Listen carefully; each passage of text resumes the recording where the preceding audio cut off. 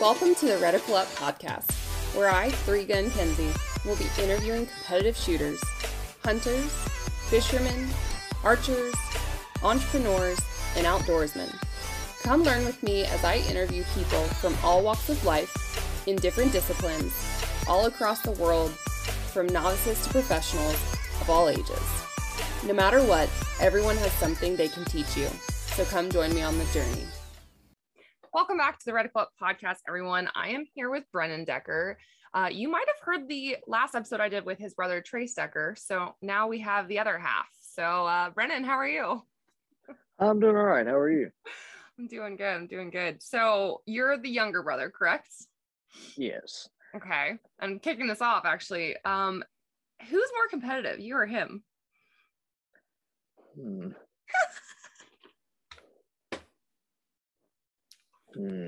Really it's hard. a toss-up. I would almost say him. Mm-hmm. If I had to guess. Okay. Yeah. I like it. So, yeah, when did you start competitive shooting? I actually don't know. Like, did y'all start together at the same time, or is it something one of you guys got into, or what happened? We both actually started at the same time. It was in 2017. So I was 15 at the time. I'd say he was 20 or 21. We started out shooting just outlaw matches that some of our friends had put together, and then eventually we started shooting USPSA. Cool. So he never got the junior years. You did. Correct. Yeah, I actually got to shoot in a couple major matches as a junior, but I don't think he ever got that privilege. That's cool though. Yeah, that's a totally different experience. I never started that young either. So actually I'm curious about that. What was it like being a junior shooter? Is it any different from being an adult, other than like maybe paying for your own stuff? I didn't see much difference in it because I never even paid attention to category performance. Yeah. Because I shot Battle in the Bluegrass as a junior, and I think there was like maybe 2 or 3 junior shooters in the entire match. Yeah. So winning high junior at a match where there's 3 junior shooters is not really saying much. Yeah, I can see that. Okay, so then you only did USPSA then. Have you shot any other sports? I've shot a couple of 2-gun matches, run gun matches, and other than that, it was just 3-position air rifle in high school. That's all I ever done. What? Okay, go back. Okay, 3-position air rifle. Was that on a high school team? Like, did you guys have that as part of your high school? We had a JROTC program that had a rifle team, and I'd done the rifle team from my freshman year to my senior year. What? Did you have to qualify for that? Yes. Yeah, there was qualifications for that. It was very interesting to watch. Brennen, tell me about it. I want to hear. I've never actually heard anybody about doing this, so tell me more. So basically what they'll do is they'll take whoever's interested in joining the air rifle team and bring everyone out for an afternoon to see basically who can shoot and who doesn't need to be there. The politest thing I've ever heard. Well, there's slots on the air rifle team, so it's like if you have a handful of really good shooters, you're going to keep them and then just push the rest of them to the side. Sure. So they would start off just benching the rifle and shooting 3 rounds to see if you could even hold a grouping to begin with. And you'd be amazed at how many people could not keep a grouping. Like, it was horrible. No, I wouldn't be surprised, honestly. But yeah, okay. Yeah, so they do that, and then they start off with standing position. So see who can shoot standing, and then they'll go through prone and kneeling just to get an idea of what they're working with. And my first year that I done it, there were several that after the very first day of doing it, they just didn't come back. So it weeded them out really quick. Sure. Now, air rifle, that's the sanctioned, like, you're wearing that vest thingy and you're learning how to hold the gun, right? So the level that we were doing it at, no, like it was literally just we had a fancy little glove to go on our left hand, and that was it. It was we were shooting it was a Crossman PCP Challenger air rifle. So it was like $600 air rifle and minimum equipment. That's pretty much all it was. We didn't get into all the vests and all that fancy stuff. Yeah. So how did you do individually, and how did you do on like the team? I did all right on the individual side, and we did all right as a team. It was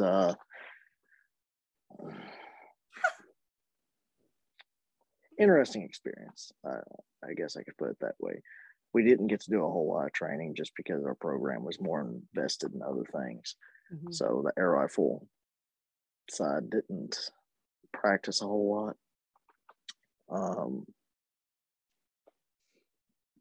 I honestly can't remember like where I placed on individual competitions at all. Like I just didn't pay much attention. I was just there to shoot.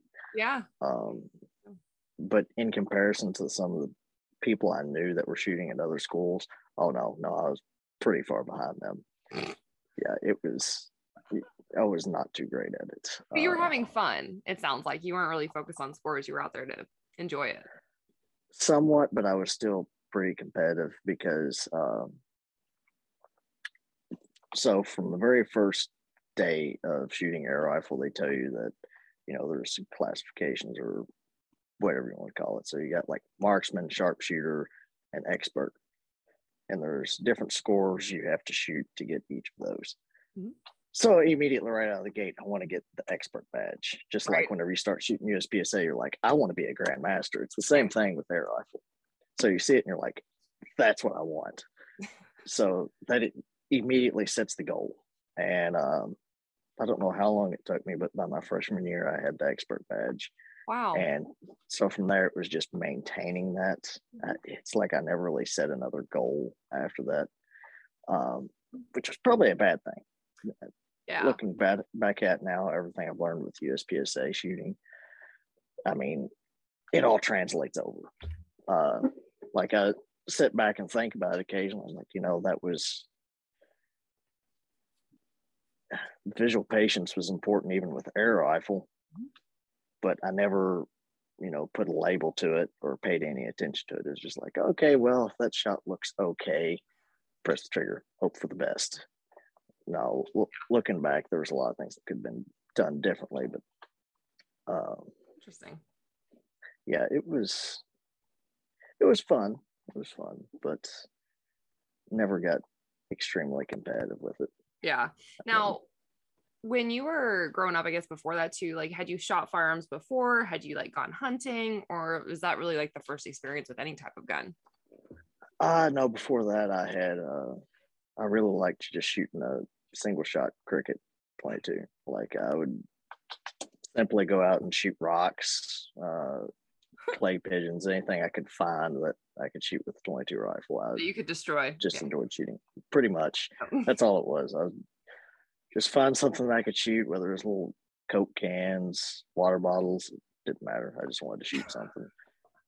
That's awesome. Okay, so then diving into USPSA, like, did you always start out in your lovely production division? No.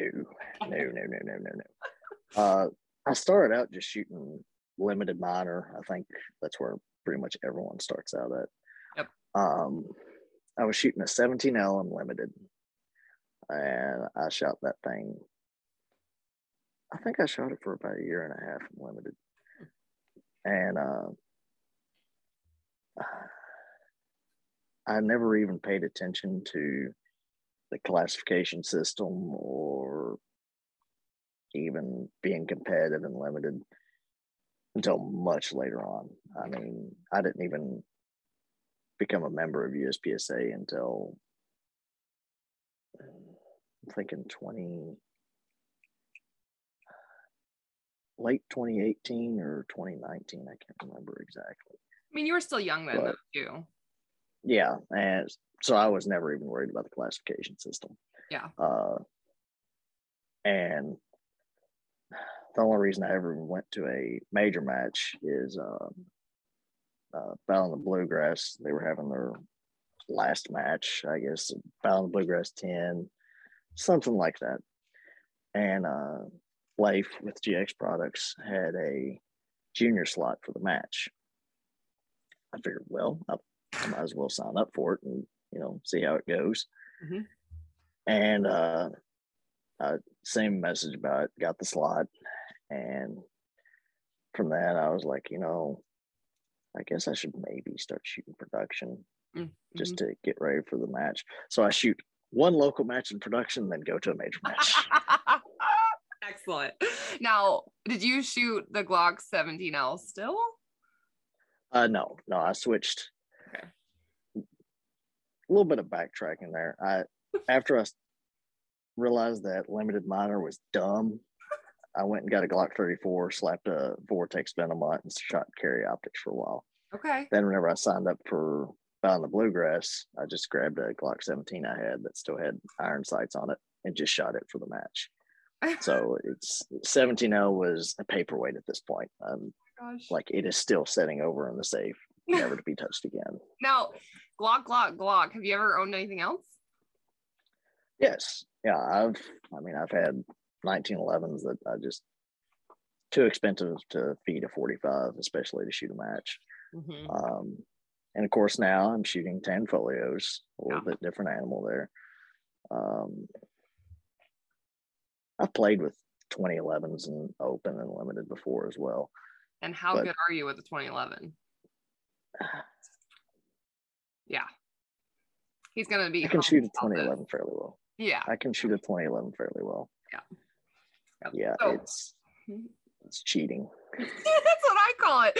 It's my cheater gun and it shoots for me. And then I have to kind of perform like 10% of the rest of it. Yeah, pretty much. So much fun. I shot a limited gun a couple months ago for a classifier match. Mm-hmm. And there's no words how much fun you had. Uh-oh. There is not. I didn't want to do it again because I wanted a 20. You're gonna want it. Yeah. Yeah, eventually I might end up with one, but no, there's not a might. There's no might about it. You will. It's just a matter of saving and finding the time. Correct. For now, I'd rather buy bullets and just keep shooting the 10 folio. Yeah. Okay, so going back production. So one minor match and then go shoot a major. How did that major turn out though for you? Let's see here. I was like third in B class. Nice. Of course, I won junior division out of the 3 junior shooters that were there. I don't remember how I done in the finishing in the overall or in my division. I don't even remember. I was like 26th or 30th in production. Like it wasn't a great finish, that's for sure. Yeah, but that's how most major matches go. People just get humbled or they figure out, oh, there's a lot more work to do. Yeah, you realize that there's other really good shooters out there. You're not the only one, pretty much. Yeah. So what happened next? So you shoot this major match. You're addicted to production. You like production. Like what happened from there? No, after that, I absolutely hated production again. Like threw the Glock 17 back in the safe and went seriously? back to carry optics. Yes. What? Yes, I did not start shooting production again until March of 2020. Oh wow! So it was a couple years, almost a year. Yeah, almost a year before I started shooting it again. What did you hate about production? Was it the reloading, the 10 rounds? The 10 rounds. The 10 rounds. I didn't have as much fun with reloading between every position, and you go to a local match and there's always that open shooter or PCC shooter that's a match director and puts like 14 or 15 round arrays in one spot, and you're sitting there doing a standing mag change. I hated that. Yeah. All I shot at the time was local, so I wasn't worried about being a big shot in production or anything like that in the local area. It was just dumb to me. Sure. Yeah. Nobody ever leaves their local circle sometimes and realizes you're a much smaller fish in a bigger pond. Yeah. So I just went straight back to carry optics and kept shooting it. Cool. So for carry optics too, what classification did you start with, and where are you now? I started with B class, and I'm trying to think here. Of course, now after you make GM and production, everything else you're a master. And so I think I still have an A class percentage in carry optics though. Yeah. Okay. Now, if you had to pick one division now for the rest of your life, limited, carry optics, production, what would it be? Probably limited. Okay. It's much more fun. Yeah, I do like shooting a limited gun.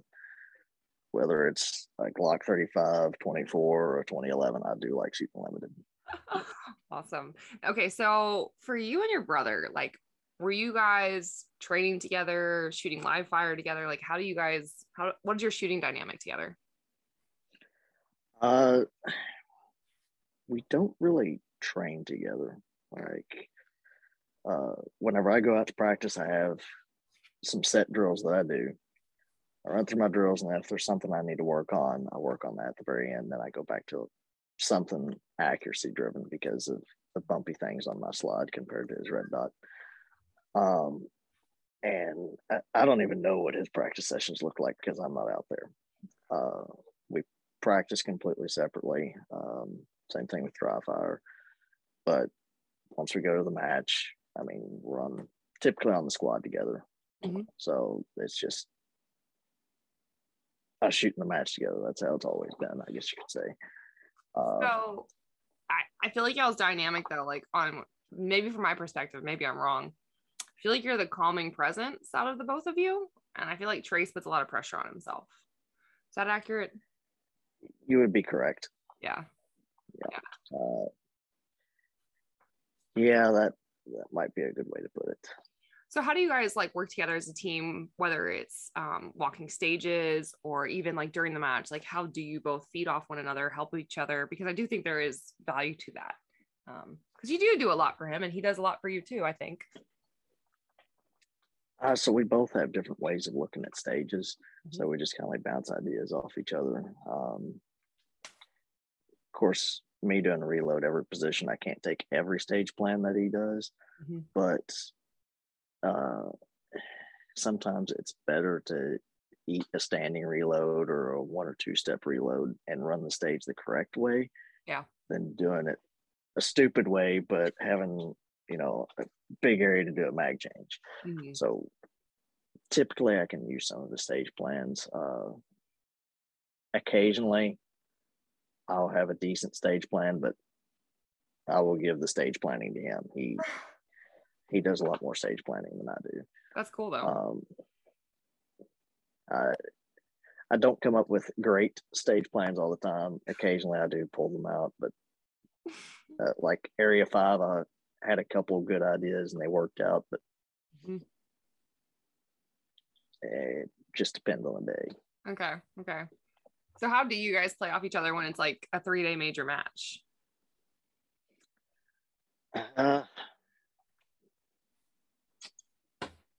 So whenever it's a 3-day major match, as soon as the shooting is done, I'm no longer on the range. My mind is not there. I am off the range. I'm there. I'm just relaxing at that point. Typically, he will be walking the stages for the next day already. Mm-hmm. For the most part, we kind of like stay out of each other's way whenever it comes to 3-day major matches, which, I mean, we've only shot 2 together, which was Factory Gun and Carry Optics Nationals. Mm-hmm. But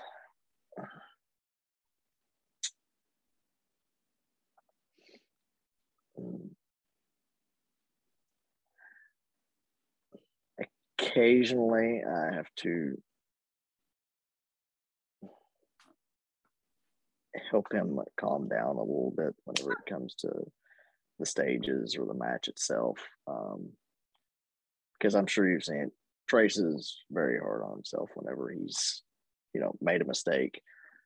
And sometimes that leaks over into the next stage and then the stage after that, or if there's another day, it leaks over into the next day. Yeah. So occasionally he needs to be reminded that it's not as big of an issue as it seems. Yeah. But he's gotten better about that, thankfully. Yeah. Yeah. I mean, he can definitely perform. It's the mental game at that point, really. Oh yeah. And like for you, how do you have this mental attitude of like kind of like caring and not caring, kind of like you said, like, all right, done with the range, leaving, and like turn it off. And like I've noticed that just whatever you do, you're just like, eh.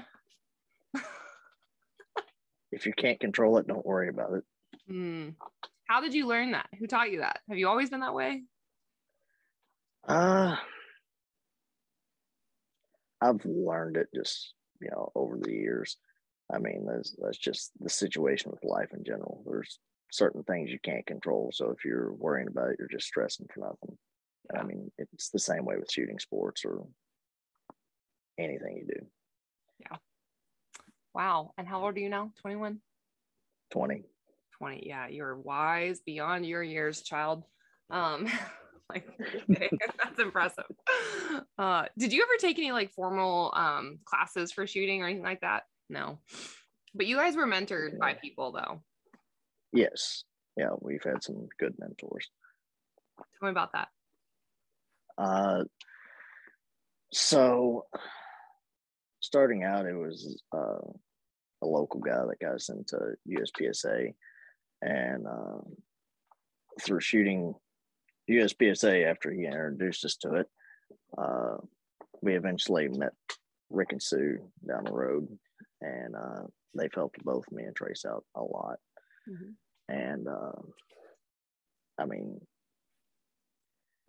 you go to major matches and meet all sorts of people, and I think that you can learn something from everyone you meet, and you just kind of like pick things up along the way. Mm-hmm. Like, you can't use everything that someone says because everyone has their own individual shooting style or their own way of approaching a match. But if you kind of like pick up on bits and pieces of what you're gathering from other shooters, like we've talked to Nils Jonas in the matches, talking to Shane Coley, or it could even be watching videos of other shooters that you haven't even met and listening to what they're saying and just apply it, see if it works. If it doesn't work, throw it out the window. If it does, run with it. Yeah. What do you do in dry fire, by the way? Like what are your drills? My dry fire, of course, here recently it's just been me trying to get used to the Tanfolio still, but I hit reloads pretty hard in dry fire. Reloads, transition drills. I work on draw whenever I need it. I have a habit of not driving the gun very aggressively or doing the whole thing where I'm not moving my head in front of the gun. I'm leading with my eyes. I have a habit of doing that, so I have to work on that in dry fire. Okay. I'll do some movement just to make sure that I'm not, being dumb. like in matches, you'll see me drag reloads pretty often. And my time is always what hurts me on stages. So, I mean, any inefficiency is pretty bad for me. Yeah. So if I'm dragging reloads, then I'll hit reloads on the move during dry fire, making sure that I'm completing the reload within the first step or two out of position. That way I can focus on getting to the next position. Yeah. It's just little things like that I work on. I actually did learn that in Travis Tomasi's class. So many people try to do all of that while moving, and it's longer than, like you said, 1 or 2 steps, get the reload done and then move, which I found fascinating. What about like the live fire training? So like, do you take all of what you just did and do that in live fire, or is that totally different? My live fire training, so I'll start off with something that's, based on accuracy and visual patience, and then I'll go to timing drills, bill drills, any kind of transition drills, making sure I'm just actually shooting the gun properly and not being too sloppy. And then towards the end of my session, I will confirm everything I've been doing at dry fire. Just hit some, 2 drills, or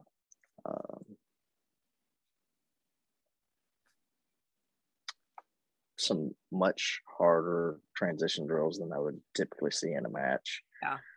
Just things to make sure I'm doing everything properly in dry fire and not cheating myself. Yeah. For the time stuff, like setting par times and stuff, do you have like a record or notebook, or do you keep track of the par times and where you're at, if you're going down or up or anything like that? Or is that just all kind of in your head? It's mostly in my head. I probably should keep record of it, honestly. I've just never stopped taking the time and wrote it down, but I should definitely start doing that. It's interesting because since I've switched platforms, the par times are completely different. Yeah. For now, at least, like my draw is a bit slower. Sometimes my reload slower. It's weird because on a stage, I will nail nearly every reload with the Tanfolio. Like, I don't get it. I go to dry fire, I might miss every single one of them. It's all mental, though. I feel like you perform in a match. Your mental game is wild to me. Like it's there, and it's crazy that under pressure you don't really crack. I don't know. So whenever it comes to pressure in the middle of a match, that actually seems to go back to the air rifle competitions that we would go into, because sometimes my scores would be higher in that like actual competition where we're at a different school competing than they would be in practice. And it has transferred over to, USPSA to some extent. Occasionally I'll catch myself being a bit too passive, and that typically cost me in a match by quite a bit. Okay. It's when as long as I can recognize what I'm doing wrong and figure out a way to focus on something else, or just completely relax and shoot. It's always one or the other. If I can take my mind off of it or completely clear my mind entirely, then I'll shoot well. But otherwise, it might fall apart. It might be, if I'm focusing on my time, the time might be there. The hits won't. Typically not. The hits will not be. I'll throw a bunch of Charlies or sprinkle a couple of mics in there somewhere. Yeah, I'm known to do that. If I get too ahead of myself, I'll do that. Yeah. I did at Kentucky Sectional, and that was dumb. At least it was local to you, right? Like you didn't have to go too far to do that. Yeah, exactly. I only had to drive an hour and a half to throw a mic on a target that's 6 yards in front of me. I've done that. I felt so stupid. Yeah. So stupid. It's like, really? Yeah, it's the easy targets. Yeah, it is. Not always though, but do you scoop draw? So I have never really practiced the scoop draw until I start seeing the time difference between a scoop draw and a grab draw, I guess you could call it. After looking at the time difference between it, I've practiced it a bit. Granted, I'm still not sure I wouldn't throw the gun in the middle of a scoop draw. So still doing a lot of practice on that. Yeah. But I mean, whenever you've got some really good shooters doing scoop draws and keeping their draw times under like a 90 or in some cases under an 80, it's like, that's pretty hard to ignore. Yeah, it is. That's impressive. I know a few that do that really well. Yeah, I think I've seen videos of like Tyler Masonheimer. I mean, he nails those scoop draws. I mean, it is insane. Yep. Okay, so for USPSA, have you set yourself goals? It sounds like you need to write things down. Do you have goals for this year in shooting? So My goals, for the most part, is just performing better than I did last year. Okay. But they're fairly simple. But of course, whenever I'm going into nationals, I would like to be in the top 10, or that would be my goal, is to be top 10 nationals.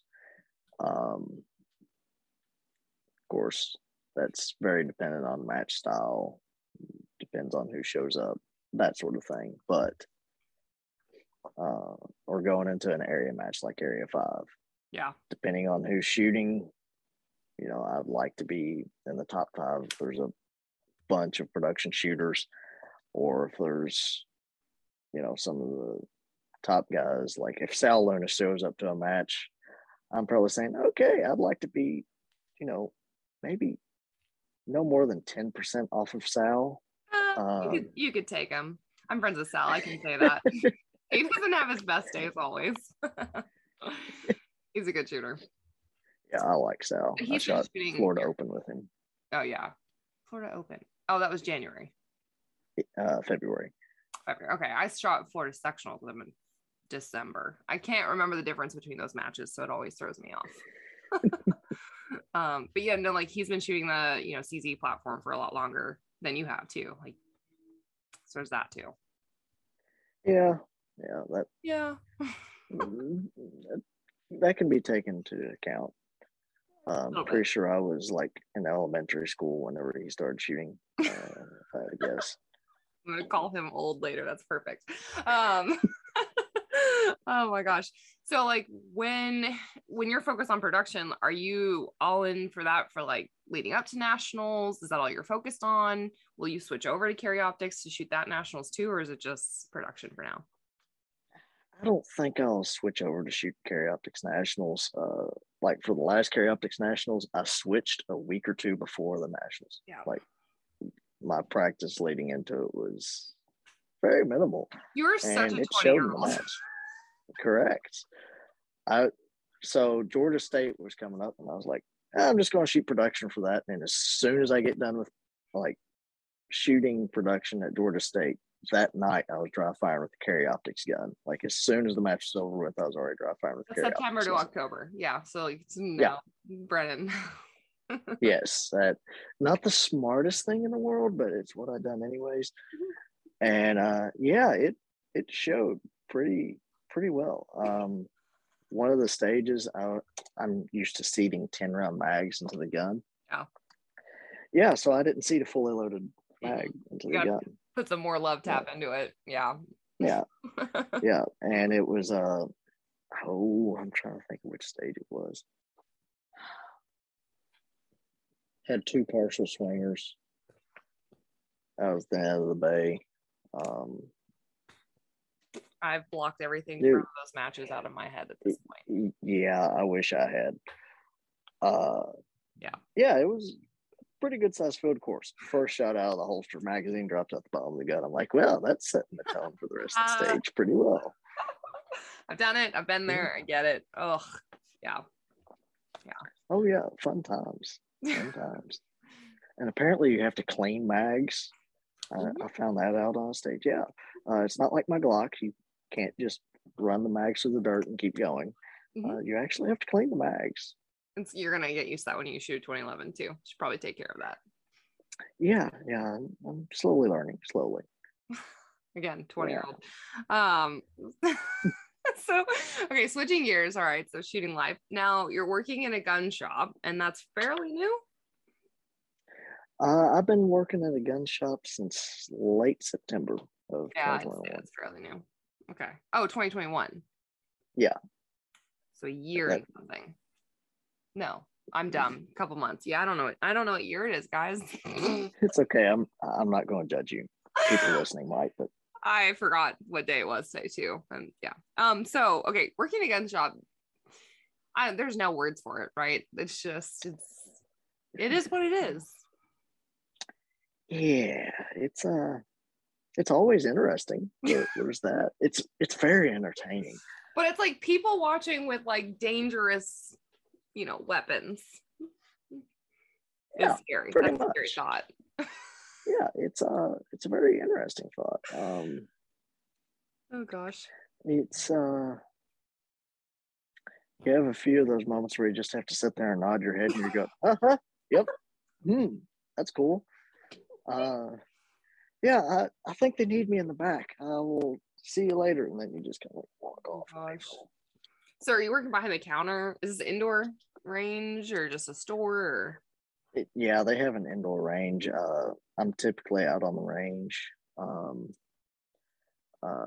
and then whenever I'm not on the range, I go out and work behind the counter because we have other people that come out and relieve us. But I don't know which one is more interesting, working behind the counter or working out on the range.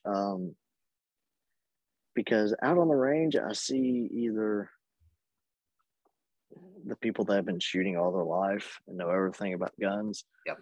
or you get the tactical guys that come in. Those are hilarious to see.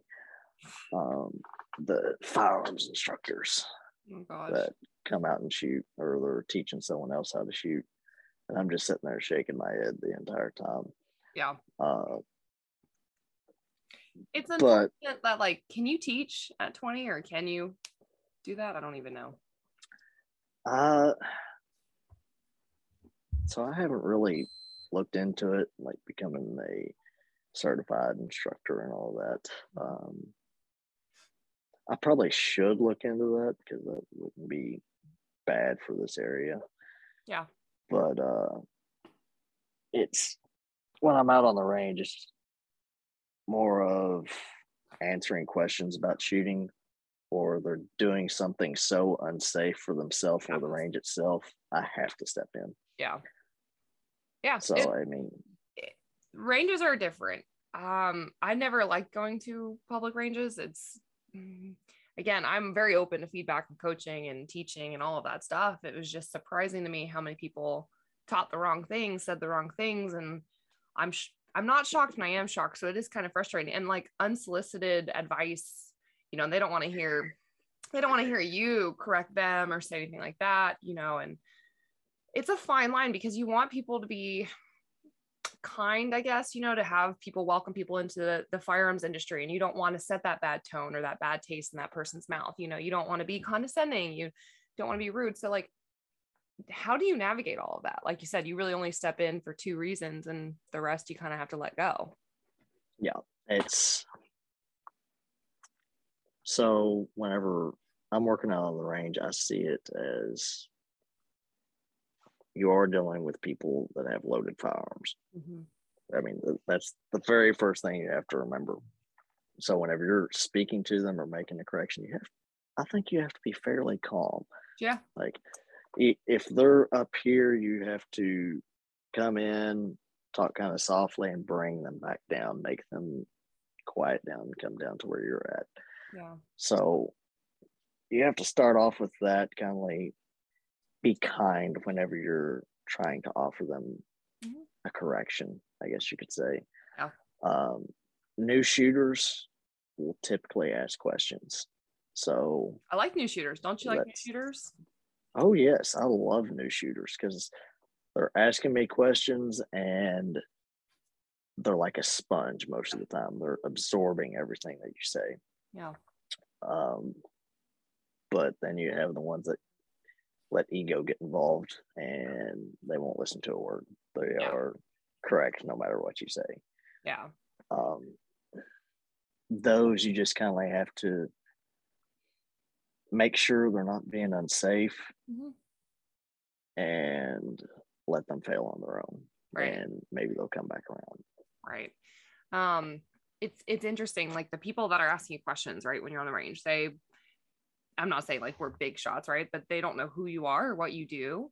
And it's great that they're listening to you. I think that what's difficult again too is that you're a unique range officer and that you are a competitive shooter, you are a great shot, and they don't even know that they're learning the best. But say they go into another range, what if those same people are asking questions of somebody that doesn't know what they're talking about? So like the sponge is great, but how do shooters navigate like finding the right mentor, the right coach, the right teacher? Like what should they be vetting, people that they learn from? I think it's important that the person they're learning from can actually demonstrate, a certain level of skill.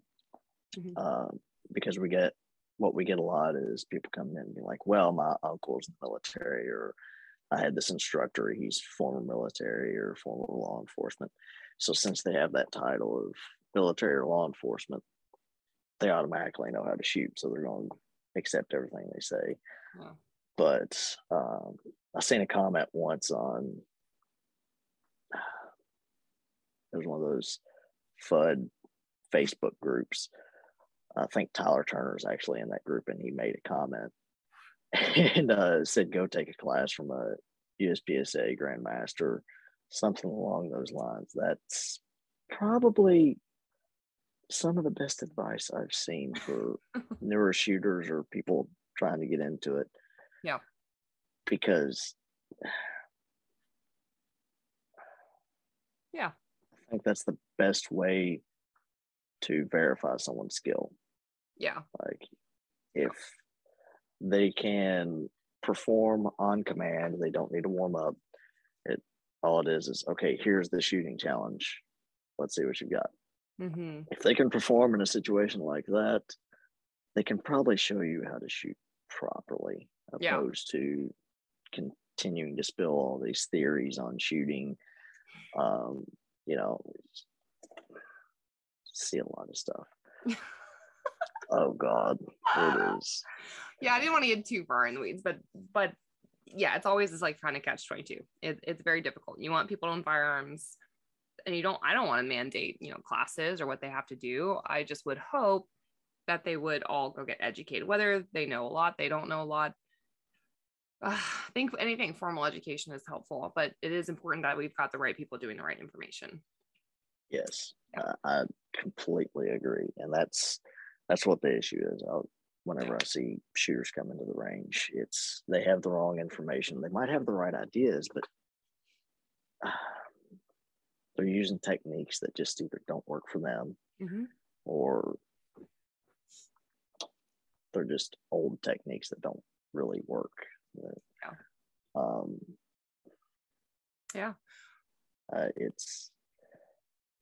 I can see where it'd be very confusing for shooters, because there's a whole lot of information out there, and it's just like what we were talking about earlier with shooting, whether it's the mental game or shooting technique.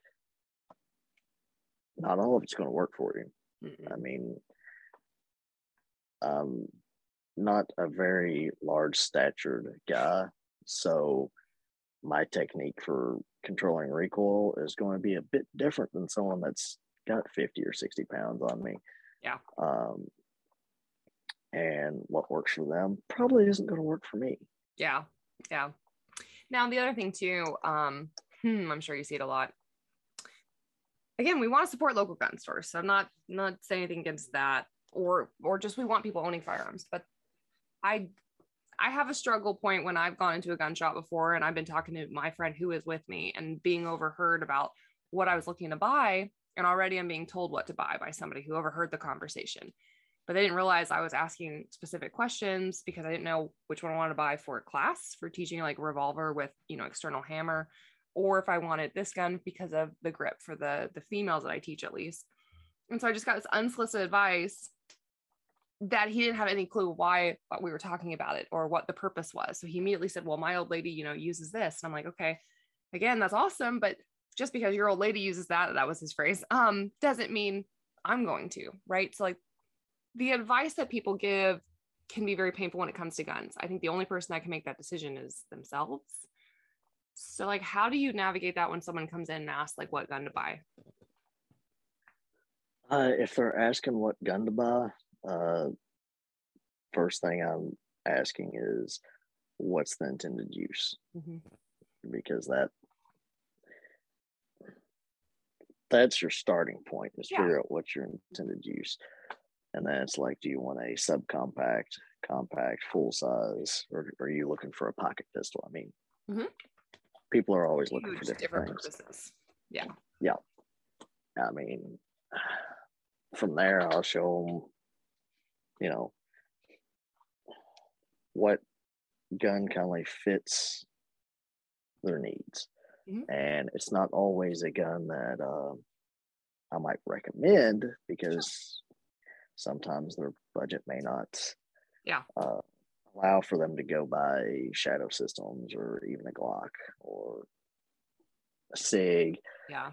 Sometimes they're looking more towards a Taurus, like a G2C. Yeah. So, yeah, figure out what their budget is, figure out what they're looking for as far as to carry, if they'll be shooting it a lot, because you don't want to find someone a gun when they're going to be shooting a lot and say, oh, well, here's a 357 Magnum. Shooting 38 special on 357 through that is not going to be very cost effective. Yeah. But if they get a 9mm, Yeah. they can shoot as much as they want. Are you going to be training with this gun, or you want something that's going to last and survive you training with this gun? Right. The other stuff, going into a store is helpful because you can go grip different guns. I think that's a big help when you don't know, if you've never handled them, and then I'm not a fan of indoor ranges, but they typically have like the rental systems. Well, not all outdoor ones don't have that. I'm just saying they're more commonly found, I think, at indoor ranges, where you can go and rent a bunch of firearms. You can go handle them, touch them, shoot a 380, shoot a 9mm. Because recoil, we've already talked about that a little bit, is so different in different people's hands. So yeah, there's that as well. Yeah, and of course the recoil impulse depends on the gun. Mm-hmm. How well your hand fits on the gun. Figuring that part out for a shooter that part can be tricky. Yeah, because you don't know until you shoot it. Yep. Yeah. Oh, go ahead. We'll have people come in that are talking about how violent their 9mm is. And I'm like, okay, what are you shooting it through? And they'll be like, the Ruger LC9, I think it is. This big, yeah. Yeah, it's tiny barrel. Little 9mm. And it's not so much that it's really, really small. It's just that it's hard to hold on to because, grip's kind of thin, but it's long. And it's just kind of uncomfortable in the hand. Yeah. Well, you give them SIG P365 or the Glock 43X or even just the 43. Mm-hmm. That those guns handle the recoil a little bit differently, and you can get a better grip on them.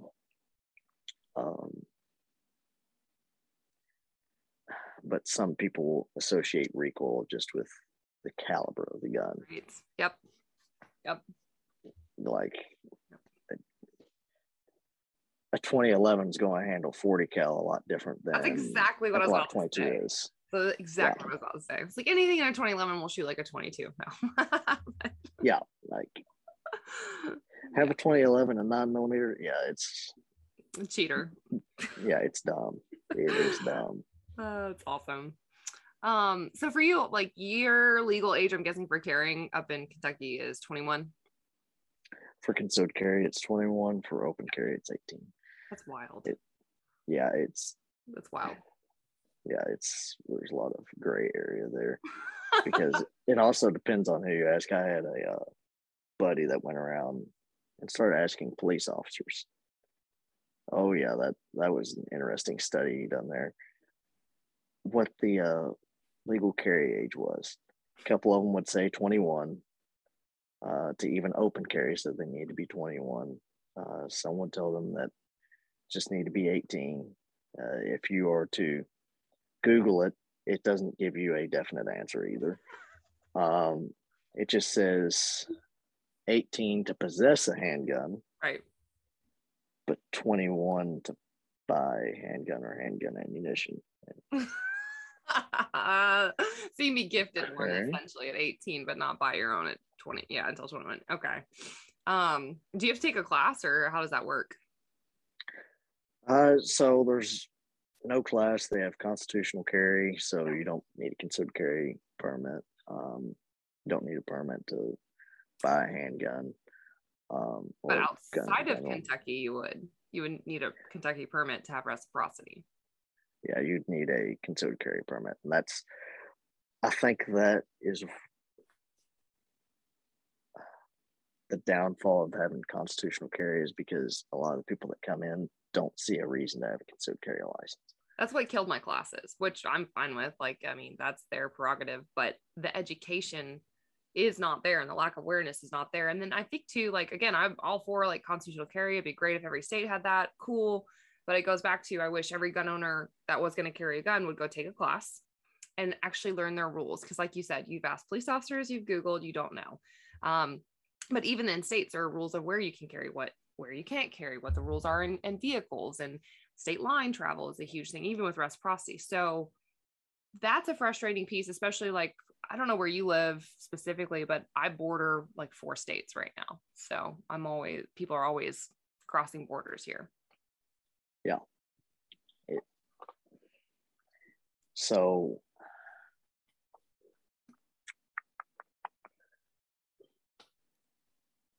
I wish that, I'm not going to say I wish that they didn't go ahead with constitutional carry and stuff like that, but I wish that there was more awareness for, hey, this is why you need a concealed carry license. And the standards on, oh God, getting your concealed carry license here is low, fairly poor in my opinion. Tennessee has the strictest I've ever had in terms of the curriculum in the class, because I have to read every single word the state provides, which is insane.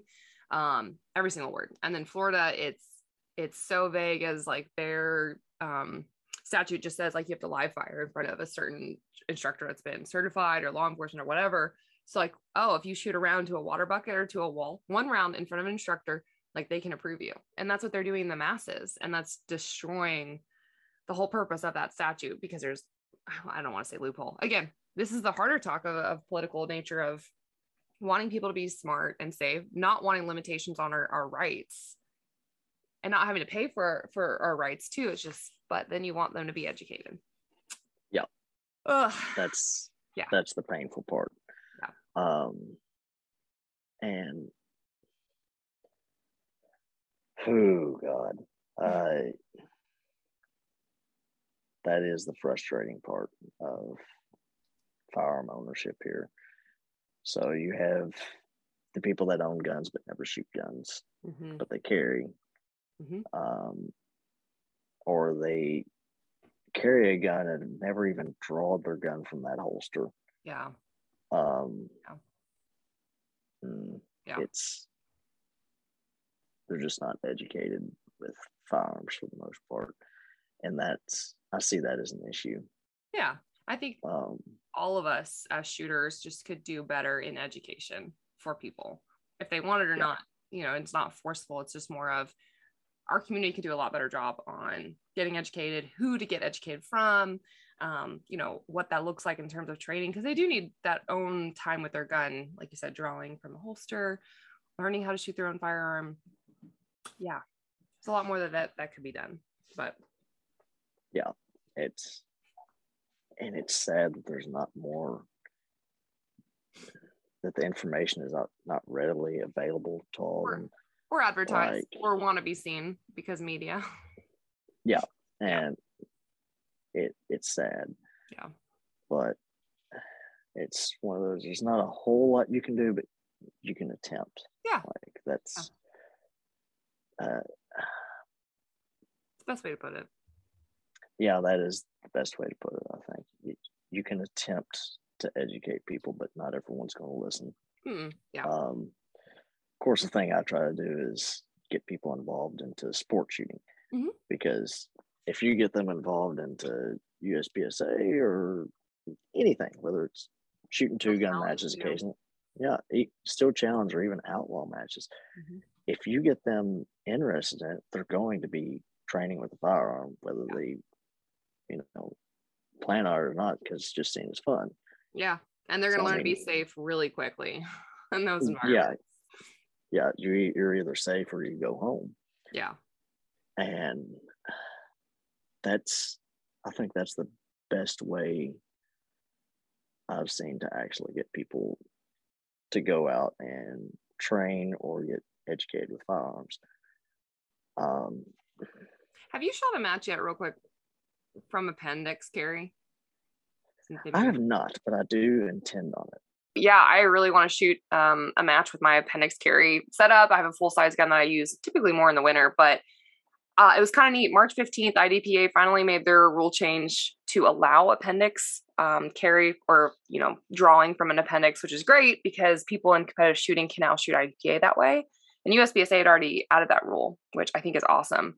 So yeah, tell me more about what you think about people actually being able to go shoot their carry gear in competition.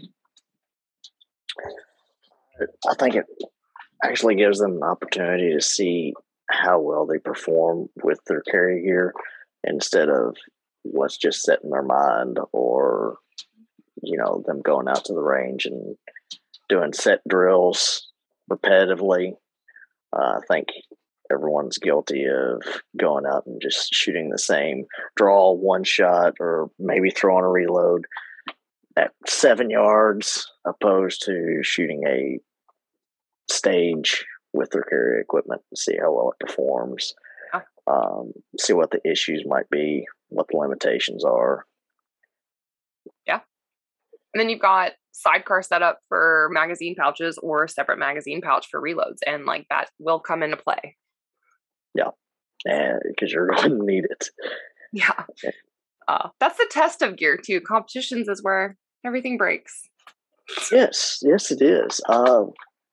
Sometimes it's in the warm-up days that things break.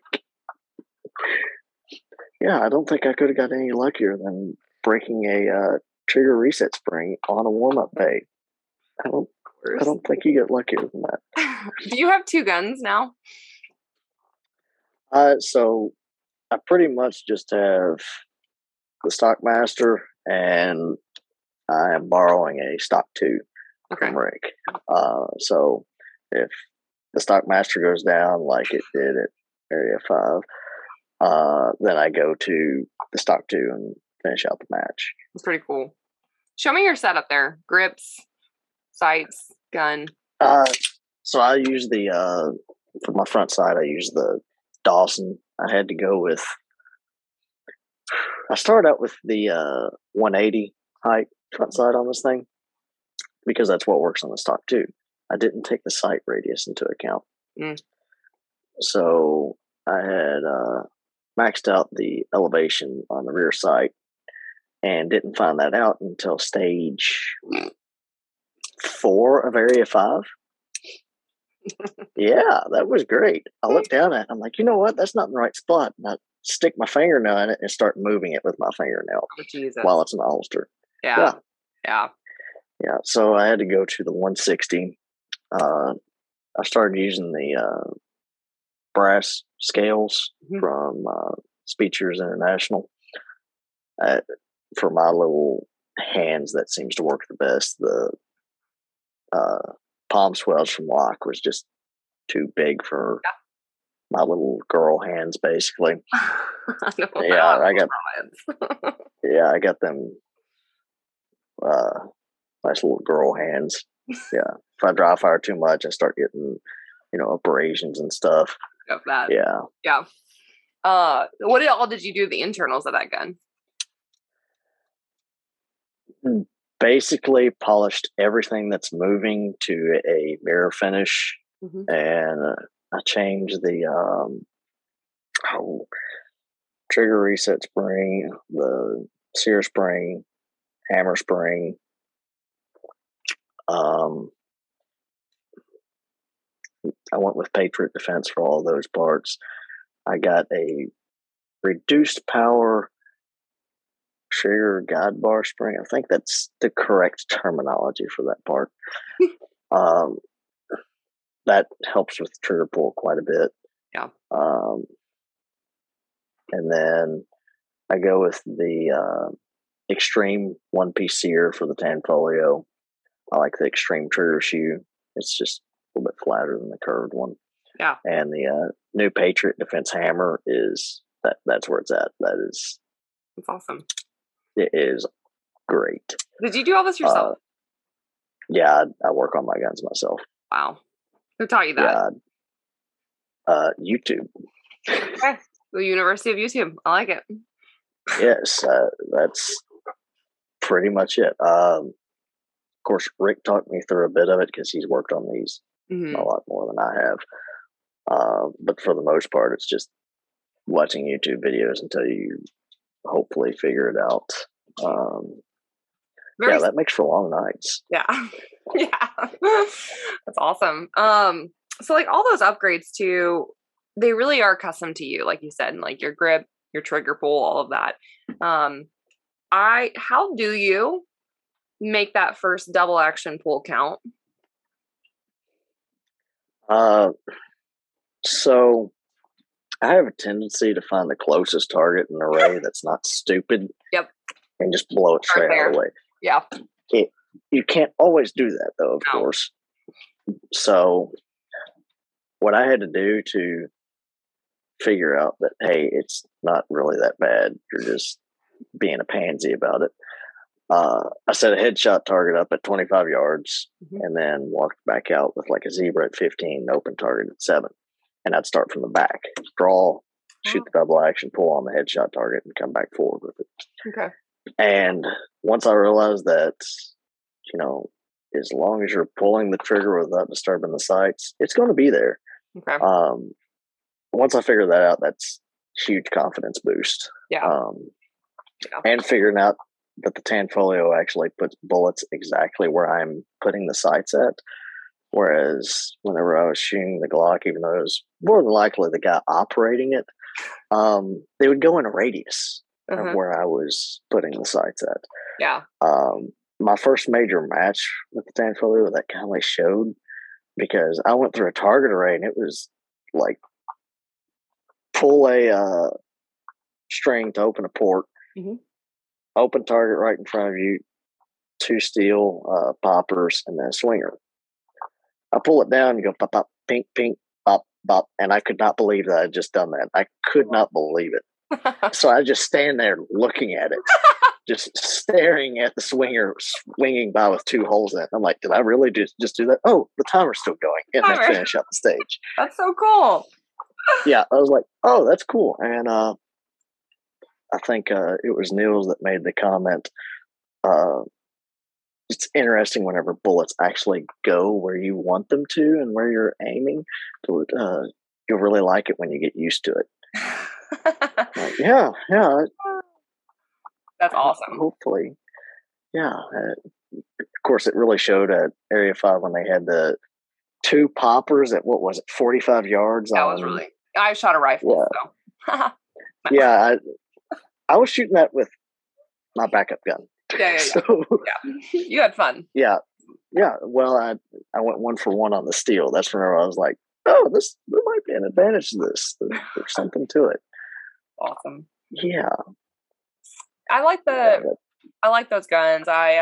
Brian with Hunters last weekend, 2 weekends ago, I don't know what date it is, has a CZ Shadow 2 that he's had worked over. That double action pool does not feel like a double action pool. So like I actually got to go shoot a Steel Challenge stage that they just had set up there at the gathering, and I was afraid of the double action pool for sure. And I just dry fired it. I'm like, no way. And I hit every single time that first target. And it was kind of surprising, which is what you want a trigger pull to do. And now I hate that I touched that gun, because that means another gun. yes, it does. So we're great guns. Yeah. I think for shooting production or carry optics, you can't go wrong with, the Shadow 2 or a Tanfolio of some sort. Yeah. Of course, I still like striker fired guns. That's just the inner Glock fanboy in me. I mean, whenever I was switching, I had several guns that I was thinking about, and I was comparing them on my drills to see what I shot best. And I mean, I was looking at the X5 Legion due to my brother, who's a SIG fanboy. Yeah. Mechanic, the TP9 SFX. It's so nice to have too. Yes. The Shadow 2 and the Tanfolio. And I was leaning towards the SIG for a bit, just because it shot softer and I could pick it up and shoot it fairly easily. Very ergonomic. I could mag change really well with it. But it was still in the, whenever I compared it to shooting the Tanfoglio, it just seemed like the Tanfoglio was so much more accurate. Yeah. It is, but it's hard to ignore that. It's really hard to ignore the accuracy difference. Which I'm never going to outshoot a gun. That's probably not going to happen. But it's easier to shoot certain guns. Yeah. Oh, it is. It is. Yeah. Once you get to that level, I mean, it actually surprised me how much you can shoot some of those, I'll just say plastic guns better, even after you move up. It just makes it less intimidating, I guess. You don't think about it as much. I don't know if that makes sense, but that's how I found it to be. I'm like, oh, okay. Yeah, that's, of course, I stuck with the Glock until middle of last year, I think. Yeah, I shot a Glock for a while. Now I'm not enough of a stud to just keep shooting the Glock. I mean, you got like Shane and Tyler Turner that are still crushing it with Glock. Jay Beal and Carry Optics, like insane. And Morgan Leonhardt kicking everybody's butt. Yes, Glock. Yes. I almost forgot. Yeah, that. I won't let you forget. She's impressive. Yeah, she is. She is. Yeah, that is impressive. But you got them. I mean, they're killing it with a Glock. I just find Tanfoglio easier to shoot. It's more fun. It's more fun. Yes, it's, for me, it's, since this whole ammo shortage, it's getting hard to find primers. You know, live fire has became non-existent almost in my practice sessions. I have to work a bit harder in live fire to shoot my Glock well. Yeah. But whenever you've got a metal frame gun that has a, I don't know, 1.5 pound single action trigger in it, game on. It's not too hard to shoot, and it just takes a little bit to get used to. Okay, that's what the gun feels like during recoil. That's how much it lifts. Now let's just go shoot a match. I mean, I still have to remind myself to grip the gun because I get very lazy due to how soft the gun shoots. But it doesn't require as much work to shoot it well compared to whenever I was shooting the Glock. Love it. I mean, I didn't feel confident going into a match unless I'd shot, 800 or 1,000 rounds in practice that week right before the match. Like, it would have to be something stupid, and I'm like, oh yeah, I feel like I can shoot well now. Yeah. Now you don't have to. It's intense. Yeah. Of course, now I can't as well. That's true. There's that. I mean, yeah, it's way too expensive to have that sort of practice session going into a match. Sad to think about. That's sad. It's very sad. Ugh. Well, Brennen, is there anything else that you want to leave listeners with, or that we haven't covered? I don't believe so. Okay, perfect. How can people find you on social media if they want to follow you? So on Instagram, it's just Brennen.Decker.shooting. That's literally all it is. I'm not creative enough to have a fancy username. Yeah. Facebook is just Brennen Decker. That's literally it. If you ever start to do classes, or someone comes to the indoor range that you're working at, and would you be willing to help them? Oh yeah. It's, if I can pass on what I've learned over the last 5 years of shooting, if I can pass it on to someone else and maybe save them some trouble or save them some money, yeah, I'll gladly do it. Of course, the issue with that is just making sure someone's willing to listen. Yeah. That's one disadvantage of being a 20-year-old working at a gun store. Yeah, people don't take it very seriously until you shoot in front of them. Yeah. Check your ego for sure. Like I said, think about Morgan. I go back to that. Like, I'm probably going to try to go over there and train with them, her and her dad, because they know a lot more than I do, obviously, and a lot better shooters. So I think we need to start ridding ourselves of these stereotypes of age matters. I think in everything, Yes. honestly. But what range do you work at? Sportsman's Rod and Gun in Elizabethtown, Kentucky. Yeah. Love it. Cool. Well, Brennen, thanks for coming on the podcast. Excited to see what both you and your brother do this year. And I enjoy seeing both of you guys on the range. And I'm stoked we're shooting together in September. Yes. Oh, yes. It'll be a great match. Finally. So I'll be just staring at you guys watching your footwork and your stage plans. So prepare.